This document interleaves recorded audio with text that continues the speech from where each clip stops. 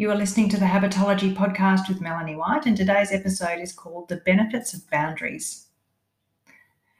Do you have a friend who seems to be disciplined and motivated to do their exercise, not work on weekends, and they prepare all of their meals in advance, and they spend time supporting their community and quality time with their kids, and they seem to be able to do it all with ease, and you've wondered, how the hell do they manage to do that?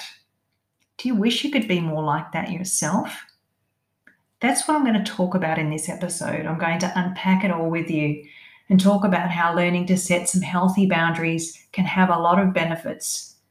More specifically, it can help you to create a more fulfilling, authentic, and purposeful life. The first part of setting those boundaries to get those benefits is that values, beliefs, and standards come first. I covered this in the last episode of my podcast, so you might like to go back and have a listen to that. But here's a recap. When you know who you are and what you want and what's important to you, that is, when you're clear on your identity and your values and your opinions, where you stand on things, then it's way easier for you to define your own related standards of behavior in life. Let's say, for example, you have really high values, you place a lot of importance on your health and community. In that case, it might mean that you're very committed to walking every day no matter what. It might mean that you're very committed to exercising at the gym 3 to 4 days a week no matter what, and being active in networks and groups for causes that matter for you. You're going to find way more time for those things. And with those standards clearly in your mind, it'll be way easier to identify what you're going to say no to and how to set boundaries with other people, because you're going to want to protect those things. They're important to you. It's clear that if you wanted to walk every day no matter what, it'd be way easier to say no to the things that get in the way. You'd feel motivated to do it, and you'd set yourself up for success. It's unlikely that you go into work early and miss your walk, or sleep in and not be bothered, because that walk is important to you.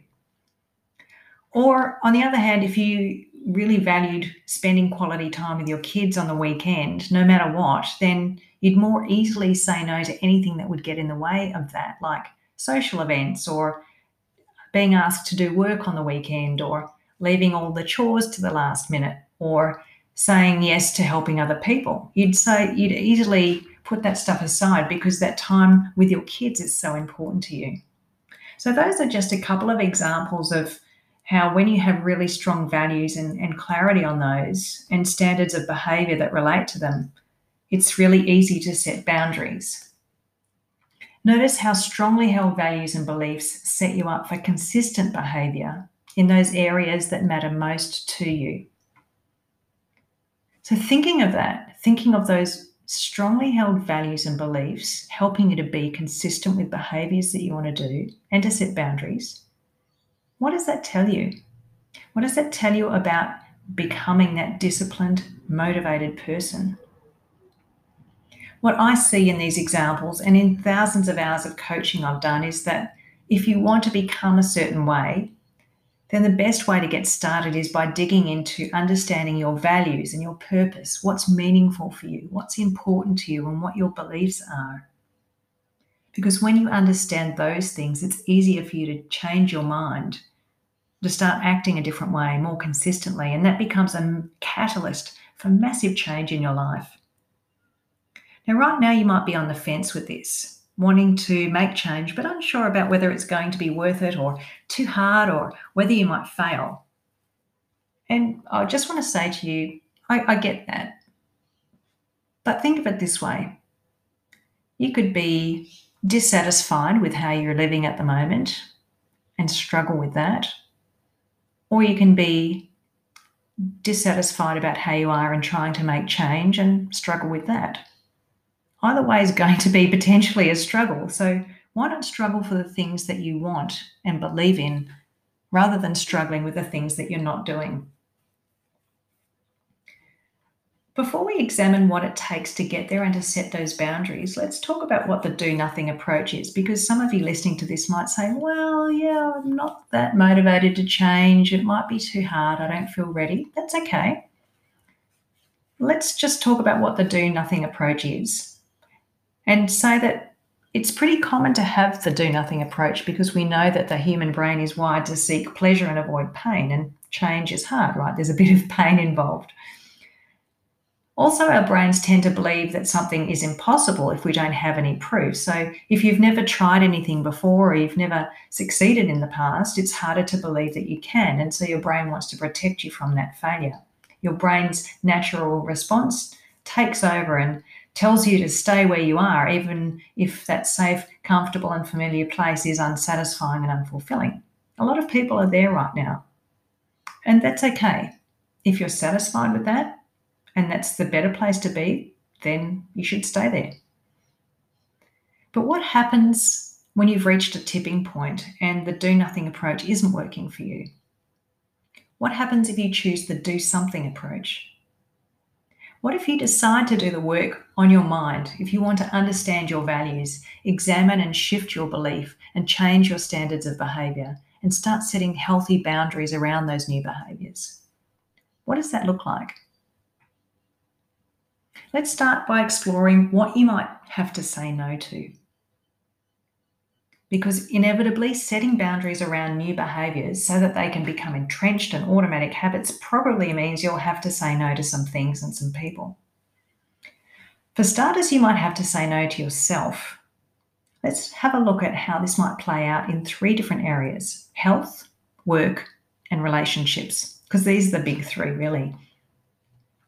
Let's say that you're working on changing some health behaviours.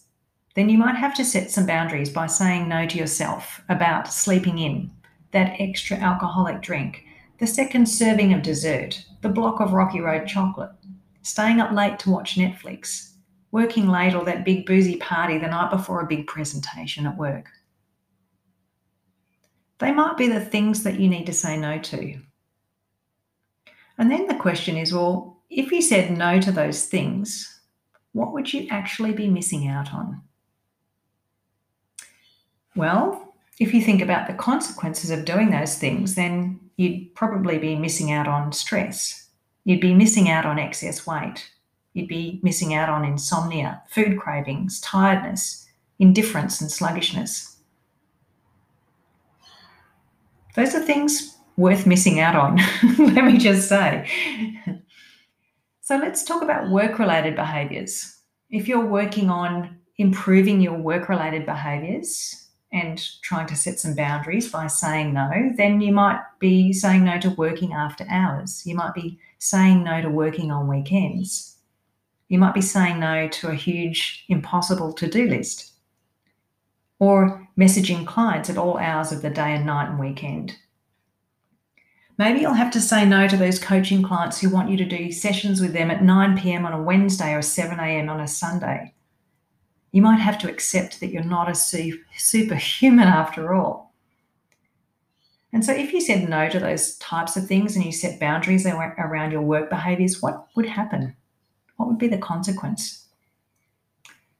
The way I see it, you would be probably missing out on competing priorities, disorganisation, running on adrenaline. You'd miss out on all of that overwhelm and stress. You'd miss out on resentment and frustration, impatience, procrastination, self-doubt, anxiety, insomnia, and maybe you'd also miss out on some feelings of helplessness. Kind of worth missing out on once again. I know it sounds funny when you talk about it like this, but this is the truth. When you do these behaviours that don't serve you, there are consequences, and these are all the things that you're going to miss out on if you change. So what about behaviours within relationships? Well, if you're working on those to improve your relationships, then what are you saying no to? You might have to say no to people who constantly ask you for help when you don't have the energy to give it. You might have to say no to the demands of others. You might have to cope with other people's tantrums. You might have to say no to engaging in pointless arguments. giving up all of your time and energy for other people. What would happen? What would you be missing out on if you said no and set boundaries within your relationships around those things that I just described? Well, there are some things you'd miss out on, like fear of judgment. You'd have to say goodbye to that. You'd be missing out on being affected by other people's criticisms. You'd be missing out on toxic situations that you're stuck in right now. You'd be missing out on eroded self-confidence and diminished self-worth. All things that are worth missing out on. On top of all of this, no matter which of these areas or any other area that you're working on, if you make change and you start to set boundaries, then you're probably going to lose some overwhelm. You're going to get rid of some fear. You're going to shed some self-doubt, and you're going to diminish anxiety, because all of these things I've just been talking about are born in your mind. And after all, if you're working on your mind, you're going to reduce that spring of negative thinking patterns that are currently holding you back, and you're going to start standing up for yourself, meeting your own needs, feeling better about yourself, and feeling more confident and capable. And so let's talk about what you stand to gain. If you do this work, if you examine who you want to be and your values, you get clear on the standards of behavior that you want to have in certain areas, and you set boundaries, what would happen? What would you gain?